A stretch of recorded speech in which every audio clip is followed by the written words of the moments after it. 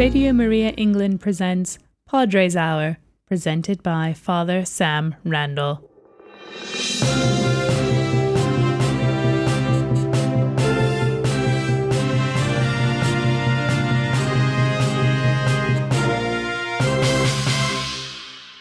Welcome to Padres Hour. I'm Father Sam Randall and this is Radio Maria England. My guest for today's programme is John Pontifex. John is the head of press and information for the Aid to Church in Need. He's been doing that job since 2002. And since that time, he's reported from countries where human rights violations against Christians and other minorities is rife, and including Syria, Iraq and Pakistan, China, India, Sudan, Eritrea and Nigeria. I don't know, John, if I could describe you as the Catholic Church's equivalent to the BBC's Jon Snow. That's very flattering, Father Sam. But COVID has prevented me from being too much out in the field, as it were, going to see places where there is persecution and oppression. But we're certainly rather like Jon Snow, we're obviously trying to analyse the situation and work out really what's going on in the way that he does. Obviously, there's been a huge amount going on, particularly over these COVID months. And with a lot with regard to religious persecution to update people on. You haven't been quiet, Aid to the Church in Need. I mean, there's an extraordinary report, and I don't know if it's available online, but came out in April, I think, Religious Freedom in the World report. Is that available to anyone who's interested? Yes, it is. Do go on our website, acnuk.org, and you will find access to it there. And that will be, I'm sure, very illuminating for people. There's a digest version of the report, which is the executive summary, that enables people to navigate round the full details of the report and get a clear sense of what it's saying. So I've seen the executive summary, and that already runs to 50 odd pages. So the larger report is much more comprehensive. Totally, and it runs to a good 800 pages, if not more. Wow. And so it does. One of the great things about Aid to the Church Needs Religious Freedom in the World report is it does aim to be comprehensive and detailed, looking at 196 countries around the world and indicating the extent to which religious violations have been taking place and the extent to which religious freedom is upheld in each of those 196 countries, and assessing it not just from the Christian perspective, but from all the major religions' perspective, and indeed those without religion or without wishing to express any religious belief at all. So its remit is very broad, and that's been one of the great challenges of the report and one of its strengths. There are other organisations, I think of Open Doors, but Aid to the Church in Need's got a broader remit, would you say, given that it looks at general religious persecutions? I think Open Doors is more targeted at Christian community, isn't it? Yes, Open Doors produces its very well respected World Watch list. And that World Watch list is concerned with 50 countries, and its primary focus is Christian persecution, whereas the Religious Freedom in the World report looks at every country and all main religions. Wonderful. I know that the government take this very seriously, but it's published also in French, German, Italian, I think Portuguese and Spanish, I think. So all these governments around the world take this report. It's got weight. Yes, it's got an enormous amount of weight, and the idea was for it to have a very widespread publication because it has impact. It has something to say for almost every nation in the world. And also, for the first time this year, we've looked at not only a global analysis and indeed a national analysis, but also a regional analysis, looking at situation continent by continent. And the sense we have is that there is a need for people to get a sense of things in the region as much as it is important to get a sense of things nationally. Right. That has been an important development with this report, and we're very hopeful that people will thereby be able to get more of a sense of what is going on at a regional level. I want to turn attention to COVID-19 and ask what has been the impact of COVID-19 on religious freedom worldwide. Yes, the impact of COVID could not be more important, not least with regard to religious freedom. In so many aspects of life, COVID has had a major impact on people's lives, but no less with regard to religious freedom. And what we would say with regard to that is that clearly there are two main aspects to this. The first is that areas of the world where the nation state is battling, you've got a situation.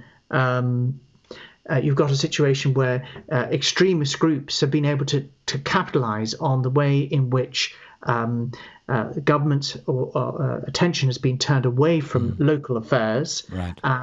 And that has provided them with a massive opportunity to spring a series of attacks. We've seen that particularly in African nations, that while the government's back is turned, if you like, dealing with the pandemic, extremist groups have set to work attacking, that has been a major problem.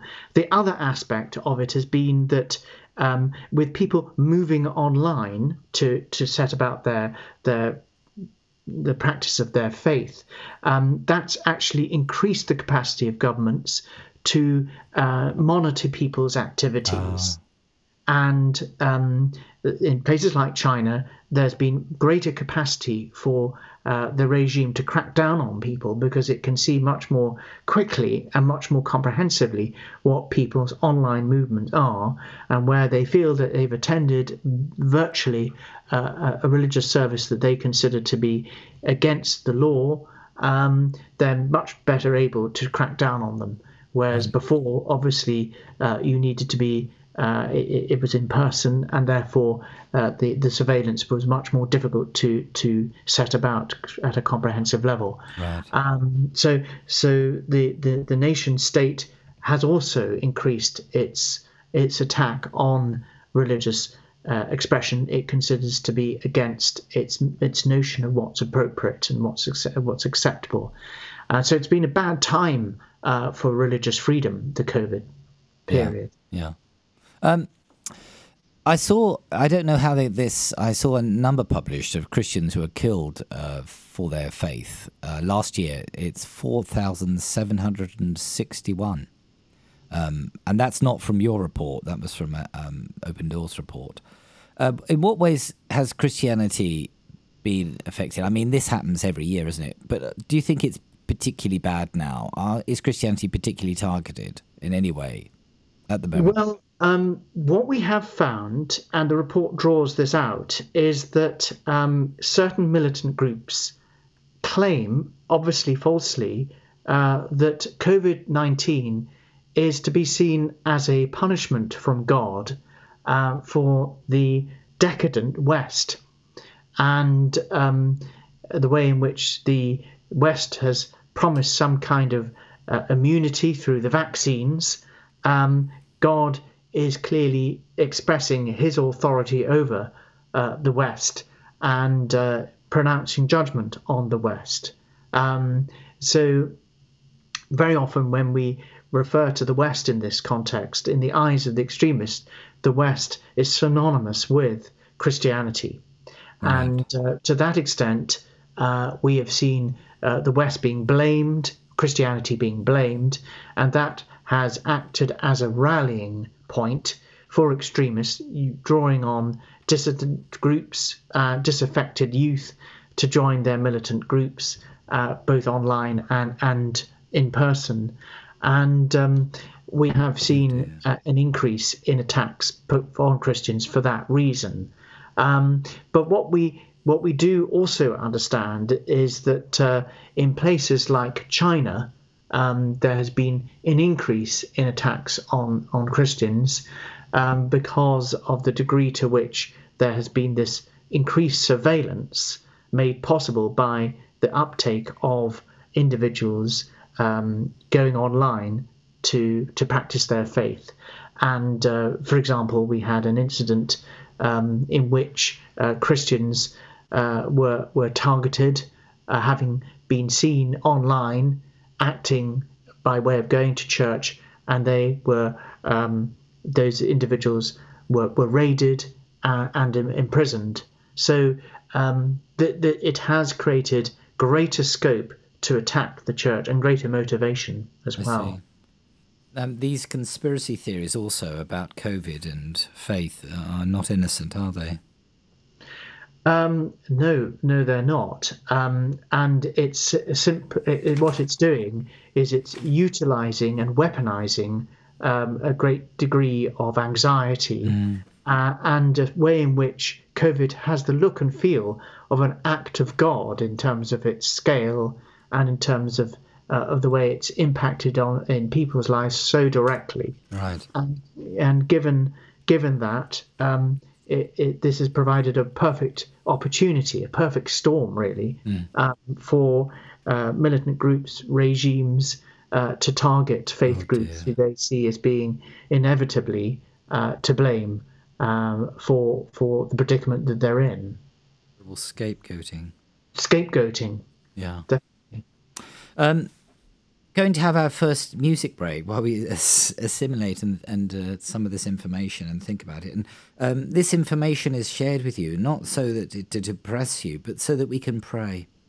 And in solidarity with our brothers and sisters around the world. And these things matter to us. It matters to the Lord. And we're called to care and to pray. We're going to have our first music break.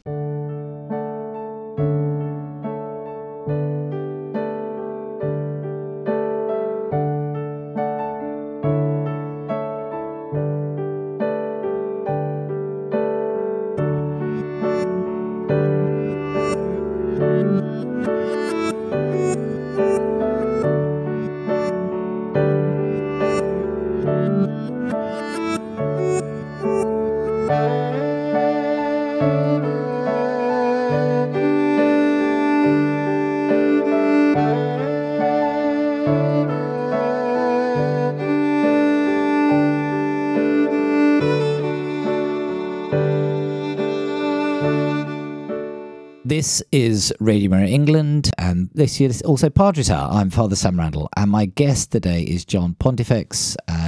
John is the head of press and information for Aid to the Church in Need. And so welcome back and welcome, John. We've been discussing the Religious Freedom in the World report, which came out in April. And in the report, there's an extraordinary statistic that 67% of the world's population, that's 2/3 of the world's population, live in countries where there are grave violations of religious freedom, and in many places, and religious minorities are being particularly targeted. I think we can take our own freedom for granted in the West. But my question for you, John, is who is it, or what organizations are they who are violating religious freedoms, and why? Well, this is a critical question, isn't it? Because religious persecution doesn't come out of nowhere, and it's very important to understand the evolving nature of what we call the drivers of persecution, noting that there are factors that make it a long-term proposition, i.e. that religious hatred stemming from something that is perennial, as something that's very topical, relating to a knee-jerk reaction to day-to-day events. But the classic model in terms of trying to work out causation for religious persecution is to draw out two themes, two types of oppressor. The first theme relates to what we call state oppression. So these are by their nature governments, be they regional, district, or more likely national, which increasingly wish to identify themselves and the nation state with a particular view on religion. Now that might be that they only identify with one particular religion, as might be seen in the case of India, Right. which focuses on Hinduism and sees the nation increasingly as being a religious nation founded on and providing for Hindus, or in the case of China, where it's no religion. And the assertion of what we call popular religious nationalism is such that Christianity, for example, is seen not only as alien, but as a forerunner for unwanted Western interference. If you want to keep the West out, start by blocking the progress of Christianity. And this factor is very well substantiated in terms of explaining a rise in attacks, not just on Christianity, but other faith groups that are seen as being alien and therefore to be seen with contempt. So that's the one factor. The second factor is what we call non-state actors. So these are normally to be described as terrorist groups, militant cells, who are as much a problem for religious groups with whom they oppose as they are for the nation state. So in the case of Boko Haram in Nigeria, they are fighting both different forms of religion that they see as being in opposition to themselves, as they are attacking the state. And the rise of these religious groups has been fomented and enabled by the reduction in government to be able to oppress them and control them, owing to the crisis of the pandemic. So we are seeing, particularly in the likes of Africa, a new surge of extremism that has Christianity in its sights and sees the continent of Africa as being strategically significant for to bring about a worldwide assertion of a very militant extremist form of Islamism that is incredibly harmful for world peace and indeed for acceptance of the other. It's important to say, though, there isn't a sort of conspiracy, Islamic conspiracy. I mean, there are lots of divisions within Islam. I was thinking about Iran and Shia, some of the tensions within, from our perspective. Well, this is very important to say, Father, and I'm glad you mention it, because one of the key elements of this particular report is to draw out there is no case to assert there being just one amorphous Islam. No.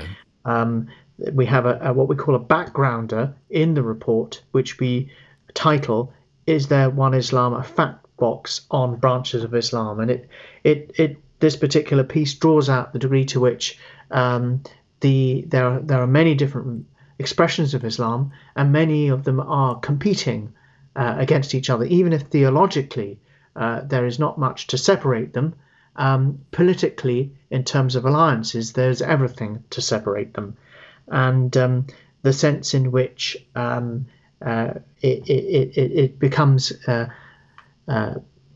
product of lazy thinking to presume that you see one group and that you decide by implication they're all the same. Yeah. And this is simply not the case.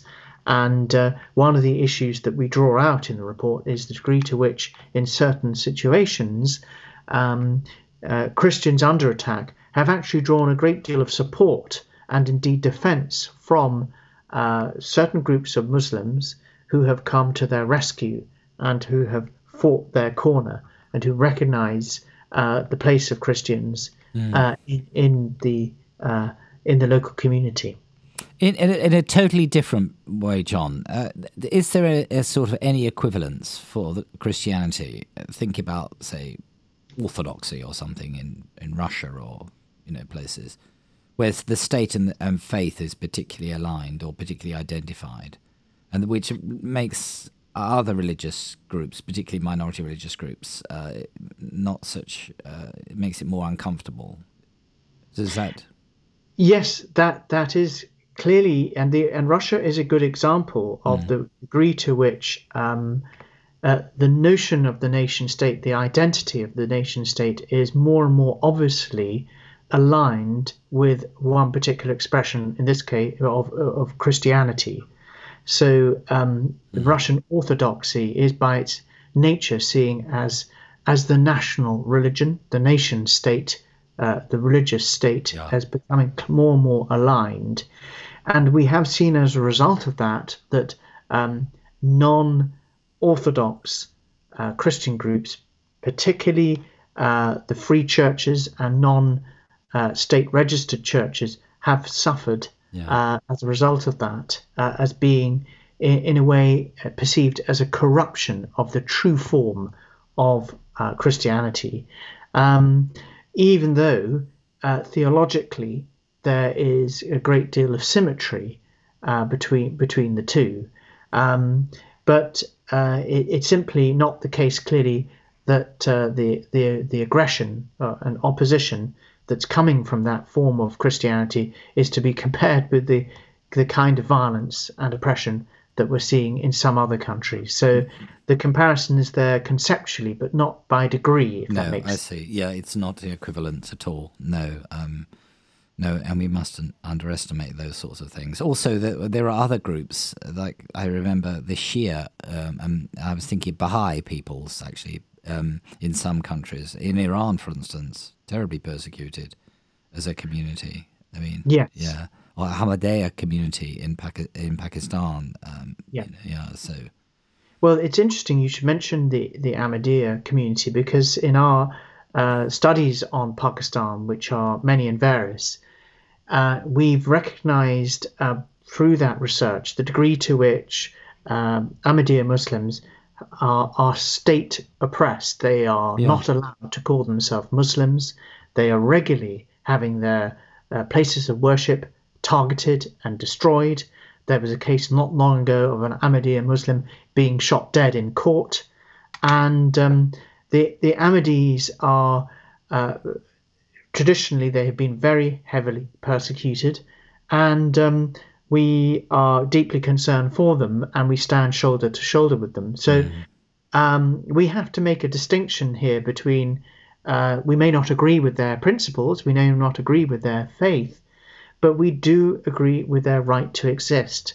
And out of the sometimes depressing topic of religious freedom violations emerges a new sense, a new desire to find common ground with people on the rights, on the basis of their right to exist, even if they don't necessarily agree with them. And if we take the view that people should only prosper if we share their viewpoint, that if we take that to the extreme position, then we will be in danger of giving support, tacitly or otherwise, to acts of aggression against them.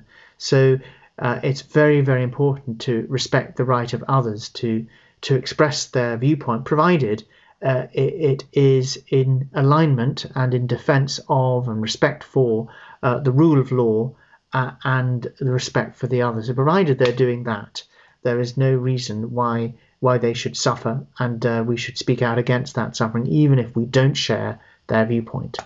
I mentioned prayer. This Bernadette Farrell, Rise Up, O People. I mean, Christians can do other things, can't they? Supporting aid to the church in need is a good response to these things, isn't it?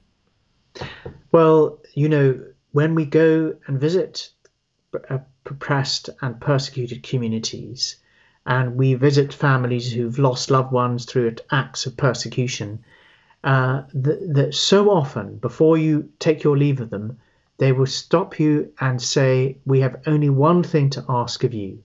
Please remember us in your prayers." Beautiful.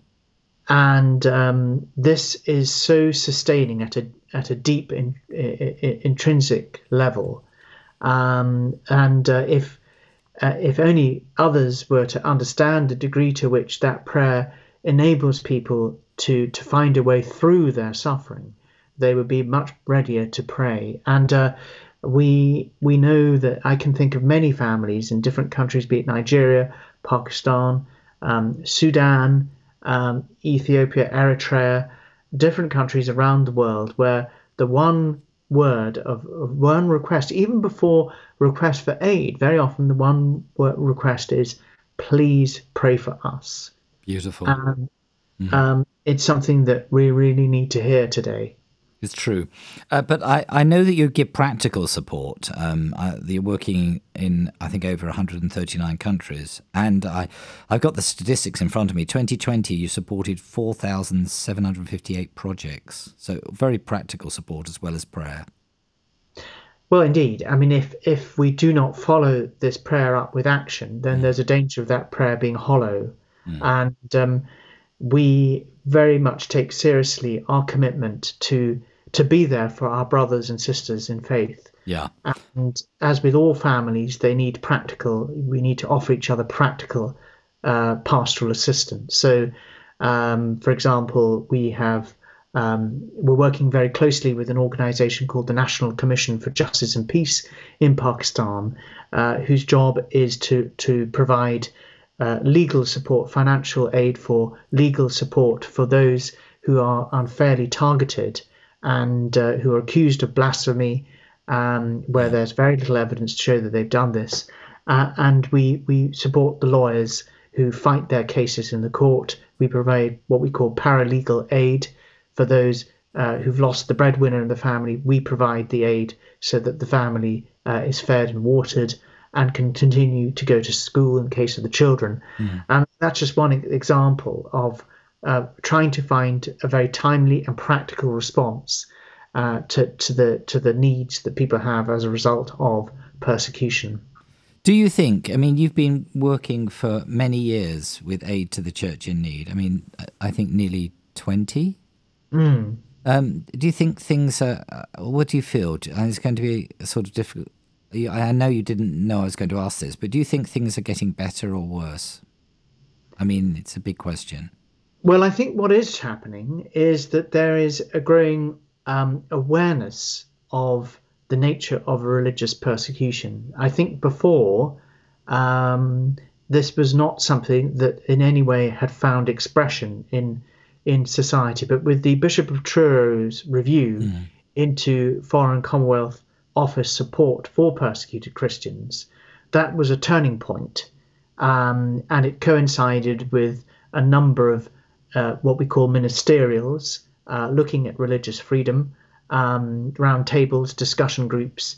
We've got the all-party parliamentary working group on religious freedom, which is one of the largest supported parliamentary groups in Parliament, in our Westminster Parliament. Right. We now have the UK FORB Forum, Freedom of Religion or Belief Forum, whereby there's a greater sense of the need to rally round those who are oppressed, and a recognition that, yes, people can be oppressed for their race, yes, they can be oppressed for their gender, yes, they can be oppressed for their ethnicity, but they can also be oppressed for their religion. Yeah. And this, what we call faith blindness, is becoming increasingly unacceptable as a notion put forward by those able to make a difference.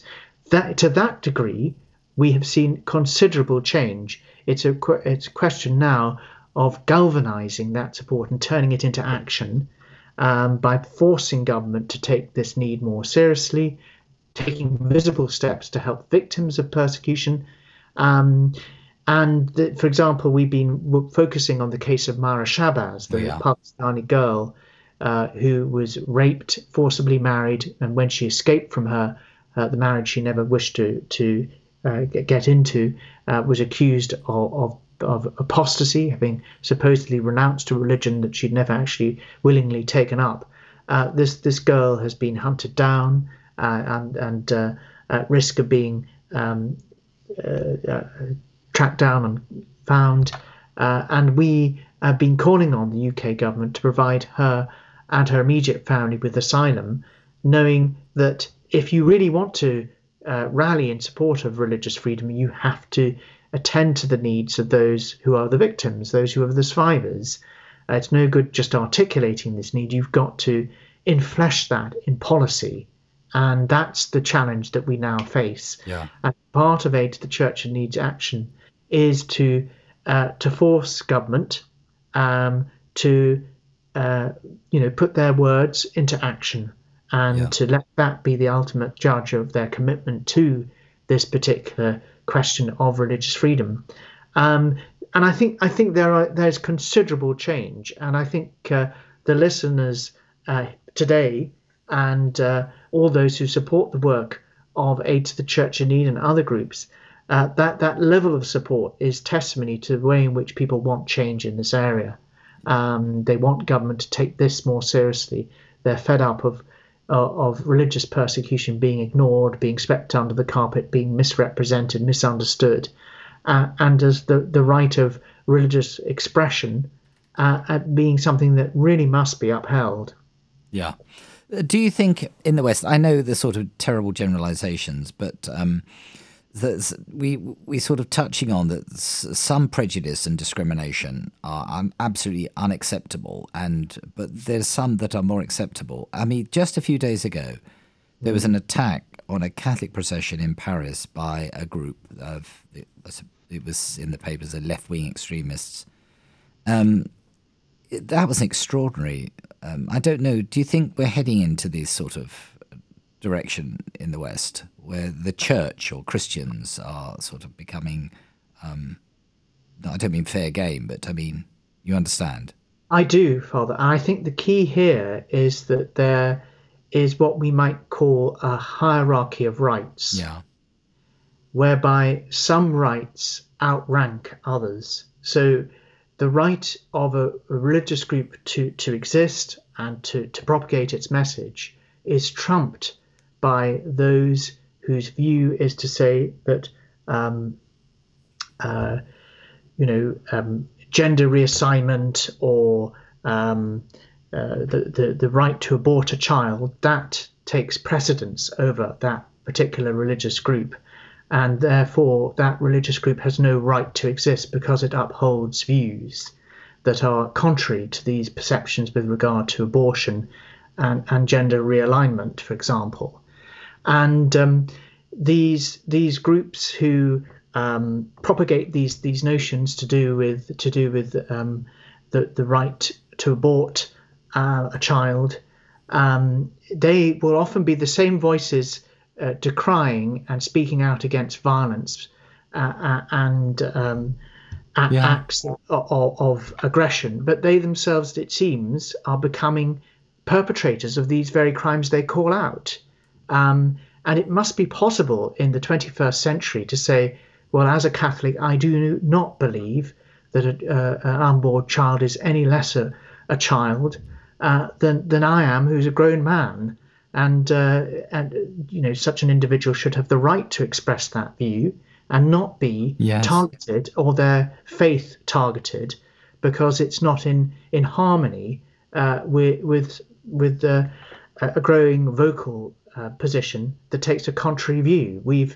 We've lost sight of the degree to accept a difference of opinion on some of these core issues of our day, and it's important for Christians especially to find it within themselves to enter the discussion, to have the argument and have it on a grown-up and mature basis, and not to be scared off, not to be forced into silence, and not to brook these kind of wanton acts of violence that you mention here, and which are featured in our report, which talks a lot about acts of aggression against church groups in Latin America. And there's a very chilling image we have of a church in Chile in flames by groups who consider its record on certain matters with regard to the rights of the individual to be so awful as to deserve it to be going up in flames. And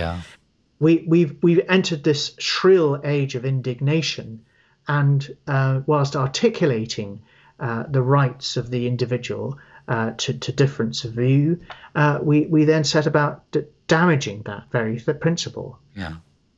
Thank you, John. We're going to take a second music break now.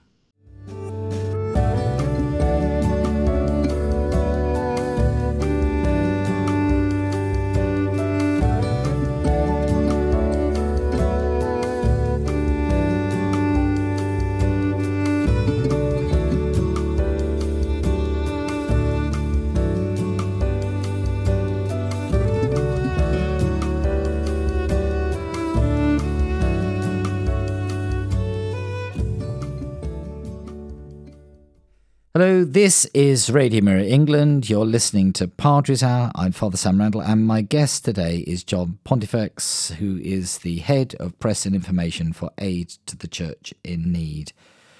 Aid to the Church in Need's report on religious freedom says that in many countries, persecution and lack of freedom has got worse, particularly in Africa. John, is this a worldwide trend then? The report has 2 points to make on this. The first is to say that in countries where persecution is a problem, over the period under review between 2018 and 2020, the situation in many of those countries got a great deal worse.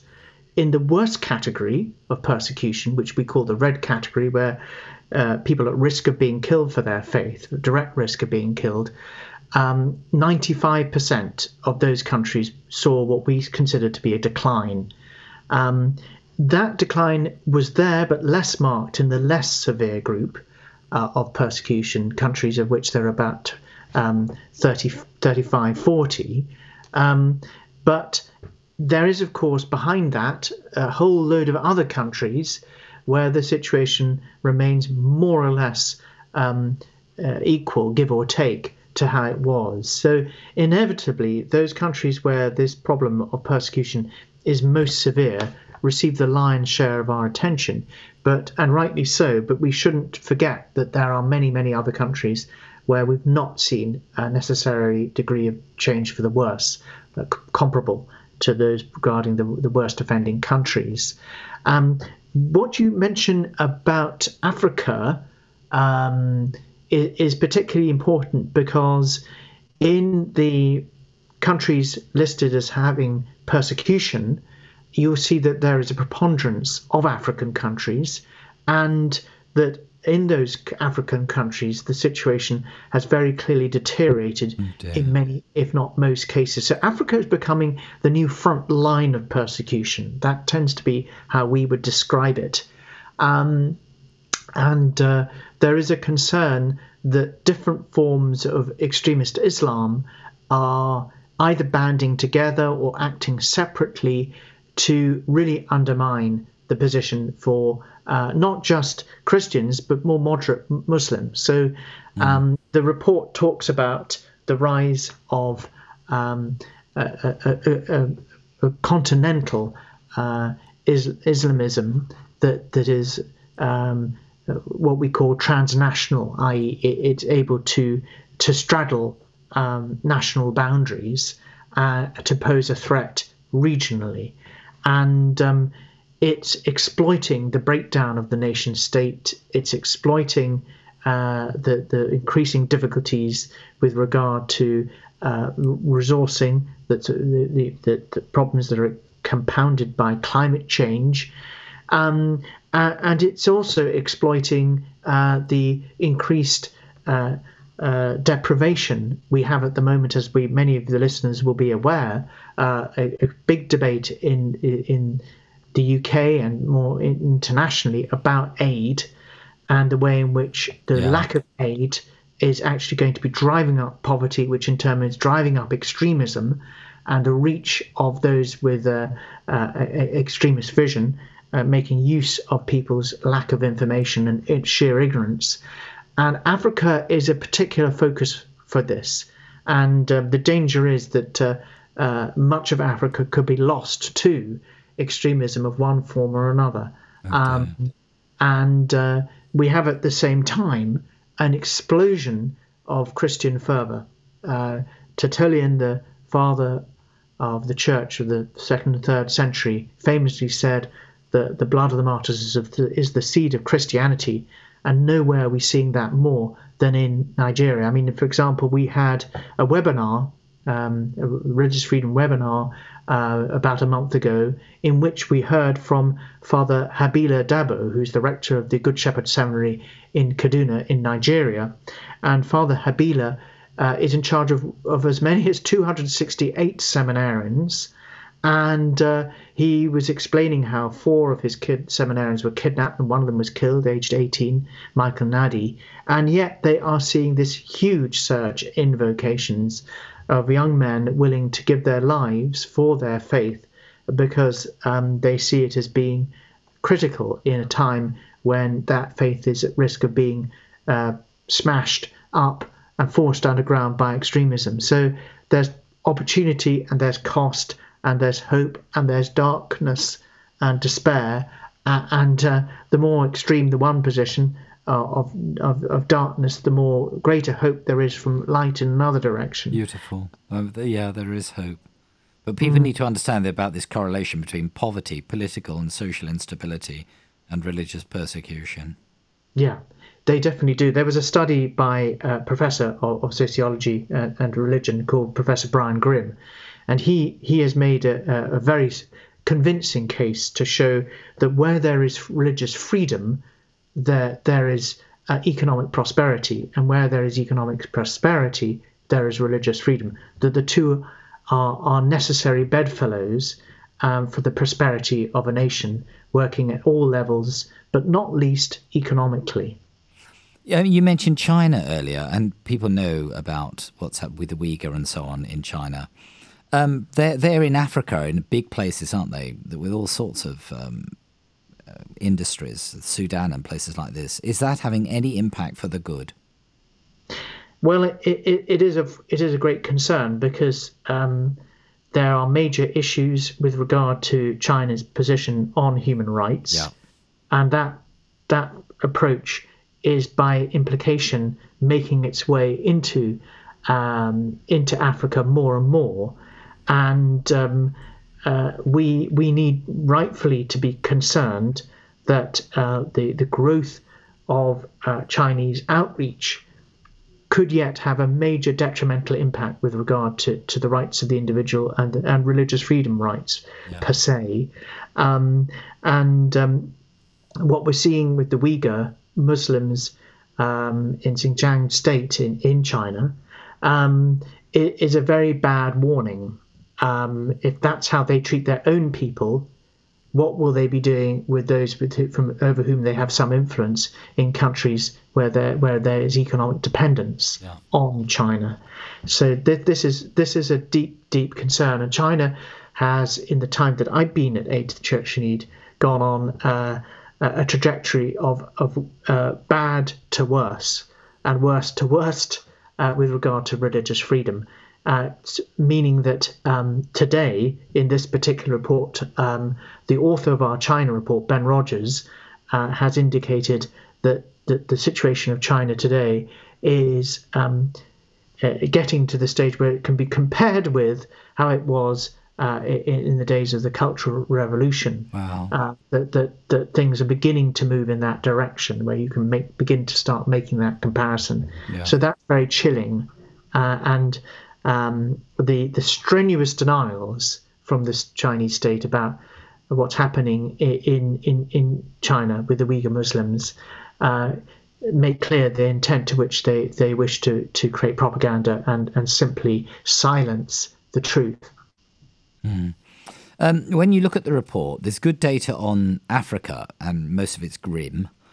Most of the countries, the situation's got worse in the last couple of years. But when I looked at it on Latin America, there wasn't much data. Why is that, John? Well, I'm not sure whether I would actually agree with the assertion that there isn't much data on. Okay, I'm just looking at the summary, because there's three countries: Cuba, Nicaragua, and Venezuela that I mentioned. But, yes. Yeah. Well, we do have a whole section on Latin America, right. But we draw out the degree to which the left-wing extremism, which you mentioned, is particularly problematic in Latin America, featuring the case of the church in Chile, which was set aflame by such groups. But I suspect that by wishing to emphasize the impact of extremism on Africa, the degree to which religious nationalism is increasingly a problem in the likes of India, in China, in Turkey, and elsewhere, it inevitably comes at the expense of a focus in other areas, and hence why you would get the idea that Latin America has not given the attention. Okay, sorry, I'm very sorry. But it's definitely there. Yeah. Obviously, in the full report, each country in Latin America is covered. Right. Is there anything else in the report you'd like to highlight before we finish? Yes, there is. There's a key element here, and that is that it's very easy to become dispassionate about this topic. And for purposes of academic research and analysis, that dispassionate approach is necessary. But we, of course, come to this issue as Christians and as Catholics. We come to it as well as human beings, recognizing that the focal point of this study must surely be on the individuals who suffer persecution. And as someone who's traveled to countries and visited the families, visited the priests, visited the communities who suffer persecution, I'm very keenly aware of the need to really respond to their needs. And for example, today we just put out a news story following an interview I had with a young woman in Pakistan called Neelam, who was at home one night, and she was set upon by a near neighbour who raped her, who tried to force her to marry him, tried to force her to convert away from her Christianity. And when she refused, she tried to kill him by hitting her with the butt of a gun. And this woman, stood up against him, and it was only because her cries attracted the attention of her neighbour, who happened to be her cousin, who then rushed round, and then the attacker then fled into the night. She wanted to tell me her story. I listened to her give her story on Friday. She gave me the full breakdown of what happened to her, and her thinking was, yes, I'm at risk by telling my story. It puts me at greater risk of being hunted down by those who are appalled at my determination to stand up against this man. But if we don't hear those stories, how can the world change? And the primary focus is about compassion. Compassion that's made all the stronger by our commitment to faith, that the blood ties, if you like, of our Christian fellowship are so strong as to warrant our direct attention. And it's vital that we work together to help the victims, the survivors of persecution, giving them back the rights that have been so cruelly denied them. Yeah. Thank you, John. If anything in this programme has touched you in any way, I mean, do get in touch with us at info@radiomaria.uk, and do go on the Aid to Church in Need website. I'm sure that John will be willing to answer any questions if you want to get and talk with him. On Friday is a special prayer day for Aid to the Church in Need. It's also the feast of the Most Sacred Heart of Jesus. And of course, that feast recalls Christ's infinite love for us. And without Christ, any of the work that Aid to the Church in Need and the work of the church is impossible. And so it's a day to pray for the work of Aid to the Church in Need. John, may I conclude by praying for you and all that you do and Aid to the Church in Need. In the name of the Father, the Son, and the Holy Spirit. Amen. Amen. Lord, we know that nothing can separate us from the love of God made manifest in Christ, and we know that nothing is too small or too great for his concern. So we come before you, we bring before you all the things we've discussed, all this suffering, and we give thanks for the work to Aid to the Church in Need. And we say, Lord Jesus Christ, in you dwells the fullness of divinity. May you enliven our frail humanity with your love. Lord Christ, in you the Father pours out his love upon the earth. Lord, we give thanks for that love. Redeem us in our lovelessness. Lord Jesus, from the fullness of your love we have all received, may your love overthrow through the lives of all those we meet and through the work of the church and Aid to the Church in Need. Lord Jesus Christ, in your love is all our hope for the life to come. May you lead us in the way of salvation. O God, our Father, in honouring the heart of your beloved Son, we tell the wonders of your love for all people. May Aid to the Church in Need, your church, always mirror your love to the whole world. We offer this prayer and the work of Aid to the Church in Need and all that John does to you. and we offer it through Christ, your Son, our Lord, who lives and reigns with you in the Holy Spirit, God, forever and ever. Amen. Amen.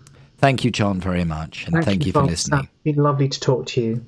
God bless you and your work. Yeah, may God bless you and all you do and all your work.